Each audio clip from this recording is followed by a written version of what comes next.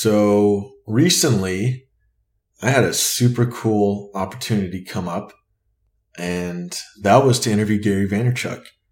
The episode was published, and I made an article and was published on the Huffington Post.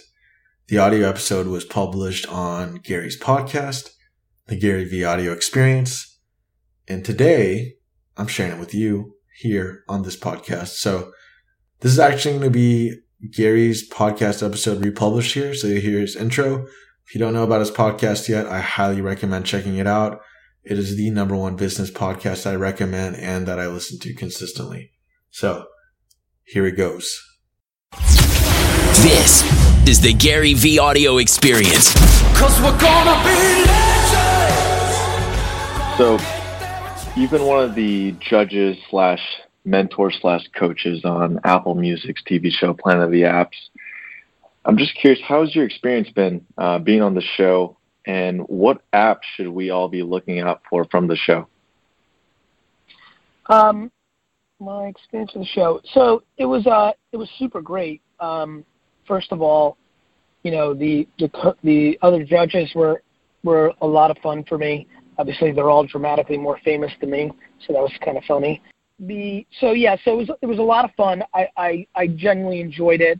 I was a little bit worried that TV would be too slow for me, but the pace was really great. I got really excited about it, and the process was a lot of fun. It was a great learning experience, and helping young entrepreneurs was a whole lot of fun for me, and it was fun to see people's reactions to seeing the behind the scenes of how the process of pitching actually is, right? Mm-hmm. So it was just interesting because they went more in depth. It wasn't just like a Shark Tank where it was just the pitch. We went further, so that was cool. As far as the apps that people should look out for, Companion, I thought was super interesting. That was on my team. I really enjoyed that. I thought that one really stood out as a security app. And so that one was really interesting for me. I'm trying to think about, there was one Jessica had that I liked a lot, an AR app. Oh, yeah. Let me see. Yeah, this was super interesting. Pair to watch. Was it Mm-hmm. Pair? Yes, yeah. Very good. Nice job. Yeah. So that was super interesting. And then Gwyneth had a cryptocurrency banking infrastructure app that I was obsessed with. I don't recall the name either, but those are the three that kind of stood out to me. I see. Just curious, just to write off that, what are your thoughts on blockchain and cryptocurrency? I mean, we're seeing a lot of it pop up. A lot of people want to start their own ICOs. What's your thoughts on all that? A mix between extremely real and a lot of overhyped ICOs, right? So kind of like the internet 1991, right? A lot of pets.com, more pets.com, but there's going to be some Amazons. Yeah, totally. Hear you on that. Blockchain is real. You know what I mean? Yeah, totally. If you were an app founder on Planet of the Apps, what would your app be? That's a great fucking question. Right now, what would my app be? My app would be a voice app that was agnostic to Alexa, Google, and Apple HomePod. They probably want me to be an Apple HomePod. So I would build an Apple HomePod app to be built on top of the voice infrastructure. I'm obsessed with voice. I believe voice is the next social media, the next kind of genre of innovation. Do you think there's going to be one main brand that's going to be in every household? Do you think Alexa is going to dominate, or do you think there's going to be a variety? No. I think it's actually very likely that it's going to be all three of them. Oh yeah. Just like we have Android and Apple, and I think we'll have Amazon too. So we have and I don't even count out Facebook or joining the fray and trying to do something. But I also think that actual devices are going to be like speakers and things of that nature are going to be just a limited run, because I think eventually it's going to be literally integrated into the paint and the furniture and the whole world. Yeah, totally. Now, I know you're a startup investor. aside from that being on the show, you saw so many different pitches coming from mobile app startups. Are there any patterns that you have seen in successful mobile app startups versus those that are unsuccessful? Yes, the jockey's ability to completely adjust on the fly. So the CEO's lack of romance around the vision that she or he started out to do. It's always about iteration with these companies. Yeah. And too many people hold on to the romance of their original idea and don't adjust to the reality of the market, and that's why they don't succeed. So the CEO, aka the jockey, the ability to adjust to the reality of the marketplace has been the differentiation of success in the marketplace. Let's see. I know in previous podcast episodes and just anything you've been involved in, you've mentioned for people to pay attention to Musical.ly a lot. Why do you believe Musical.ly caught fire? What do you think was unique about them versus the dozens of other apps that may have tried to do something like that? They growth hacked Instagram. When Instagram was disproportionately the place where a lot of attention was, and as it still is, but this was even early on, they figured out a way how to share Musical.ly videos on Instagram that were branded Musical.ly, which built a lot of awareness.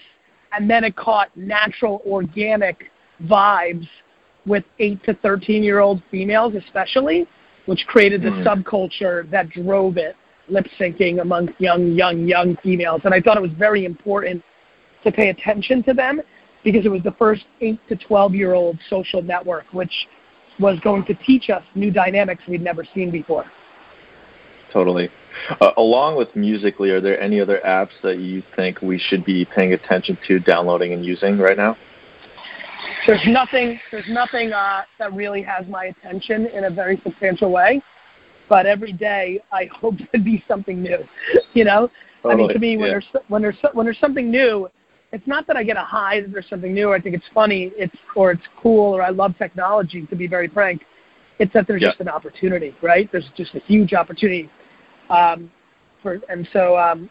know, there's little things popping every day. You know, TBH is like popping right now a little bit, but a lot of these things go to number 1 or 10 or 15 and then disappear. So, you know, nothing that I feel comfortable putting my name behind as like this, you know. Marco Polo has been doing a nice job. The video walkie-talkie's been doing a nice job sticking around, so I like watching them. But like nothing yet. I see. What would you tell somebody who wants to build the quote-unquote next big thing in terms of apps? One more time.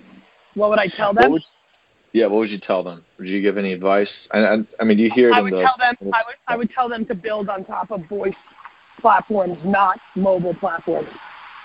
Voice platforms. What do you think? You know, Facebook Live recently had that feature where you could now do live audio. Do you think that's going to be something that's going to be really big? I haven't played with it, so I'm still going to hold my judgment. I'm not sure, but I definitely, I'm obsessed with voice. I can't talk about it enough. I'm a very, very big buyer that audio, podcasts, skills, briefings, all those things are just enormously important. Why exactly is that? Is it because people can just save time? It's a time hack, You got it. Time hack. Okay. Time is the game. Time is the game. Time is the game. Time is the game. And people can passively listen and do other things. And it's going to be integrated into a frictionless life. It's going to be in your car. It's going to be in your home. It's just going to be frictionless. And that is super duper important. Totally. Aside from the expansion with voice, is there anything else you see happening in the future of the app marketplace? You know, AI and AR are super, you know, just super important. The next frontiers are, I think augmented reality is going to matter. I think people are going to struggle with taking a normal picture in 5 years. I see. And then just a few quick rapid fire questions. Before I go into that, I know you mentioned before that you have an upcoming book called Crushing It that'll be published in some months. Can you give us a little rundown about what it's about? Yeah, I mean, the book that kind of put me on the map was called Crush It. It was basically, I really nailed it, right? Like, it was about, like, personal brand. And that was, you know, people kind of snickered at the idea of, like, making a living off of YouTube and Facebook and Twitter, you know? Now it's, like, so obvious. So I'm excited about that. I was really happy that that was the case. In the last year, my personal brand has exploded, even off a pretty good base, because I think I've gotten better at YouTube and Facebook and audio and video and written word. And I thought it was time to update the book. So it's an updated blueprint on how to build a brand on all these channels. And it is a intertwined our stories of people that built their businesses after they read Crush It and how they did it. And so it's kind of super cool. That's awesome. Could you share maybe one small story from Crushing It? Yeah, let me try to remember, because I took a ton of stories, and I want to make sure I give you one that made the final cut. Can't remember her last name, Amy, though. She basically watched one of my videos, read a book, and instead of being the person at her paralegal at her law firm that was good on computers and helping people, she started making small businesses videos for YouTube for their business and turned it into a 7-figure, you know, published, writing books, having clients, business for herself. Wow. Yeah. That's really awesome. Cool. Yeah, it's really cool. When is the book exactly coming out? Is there a way people can pre-order it? Yeah, January 30th, and it'll be available for pre-order pretty soon. Okay, sweet. I know you talk about self-awareness, intuition. What would you say intuition is? What's like the practical definition to you of what intuition is? Being able to understand what's happening without somebody using words or written words or speaking out the situation. Understanding the situation without somebody physically communicating it. How important do you feel intuition is to creating a successful startup? Unbelievably important, because I think if you have great intuition, you are anticipating consumer behaviors and internal situations, the two things that matter when you're trying to build something successful. Is there anything you'd recommend for people to enhance or expand their intuitive abilities? Above my pay grade. Have literally no goddamn idea. I wish No I did, man. Do you know of any? Have you ever heard of anything? Like, it's a real thing, right? I mean, I think it's the closest thing. I genuinely think it's the closest thing to magic, you know? Yeah. I have no idea. I mean, like, how do you get it better? You know, like, I don't know. Maybe I do think it's about understanding people. So maybe the closest guess I would say is like like spend more time with people, right? Like, just spend more time with people. Put yourself in a position to be around people. Totally. Last question here. What's one word that you believe everybody needs to have in their mind for this year? I got an interesting one. Gratitude. Gratitude. Love it. Why gratitude? Because I think it fuels the work ethic and the optimism needed to succeed in anything you actually put your mind to. Beautiful. Thank you, brother. Thank you so much, Gary. Yeah, Take care of yourself. If you need a blurb for HuffPost on your book, let me know. I'm happy to do it. I love that. Thank you. I will. Send me that email. I'll put it in that file as I start thinking about it. Totally. Thank you. Awesome. Thanks, Have brother. a beautiful day. You too, brother. Bye-bye. Hey guys, thanks for listening to the podcast. Little right hook here for all the people that like the juice. WineLibrary.com. Check out WineLibrary.com and go scroll down and see the Gary V Wine Club. I should probably create a Gary V. I actually think I have that, GaryV.com/The Wine Club.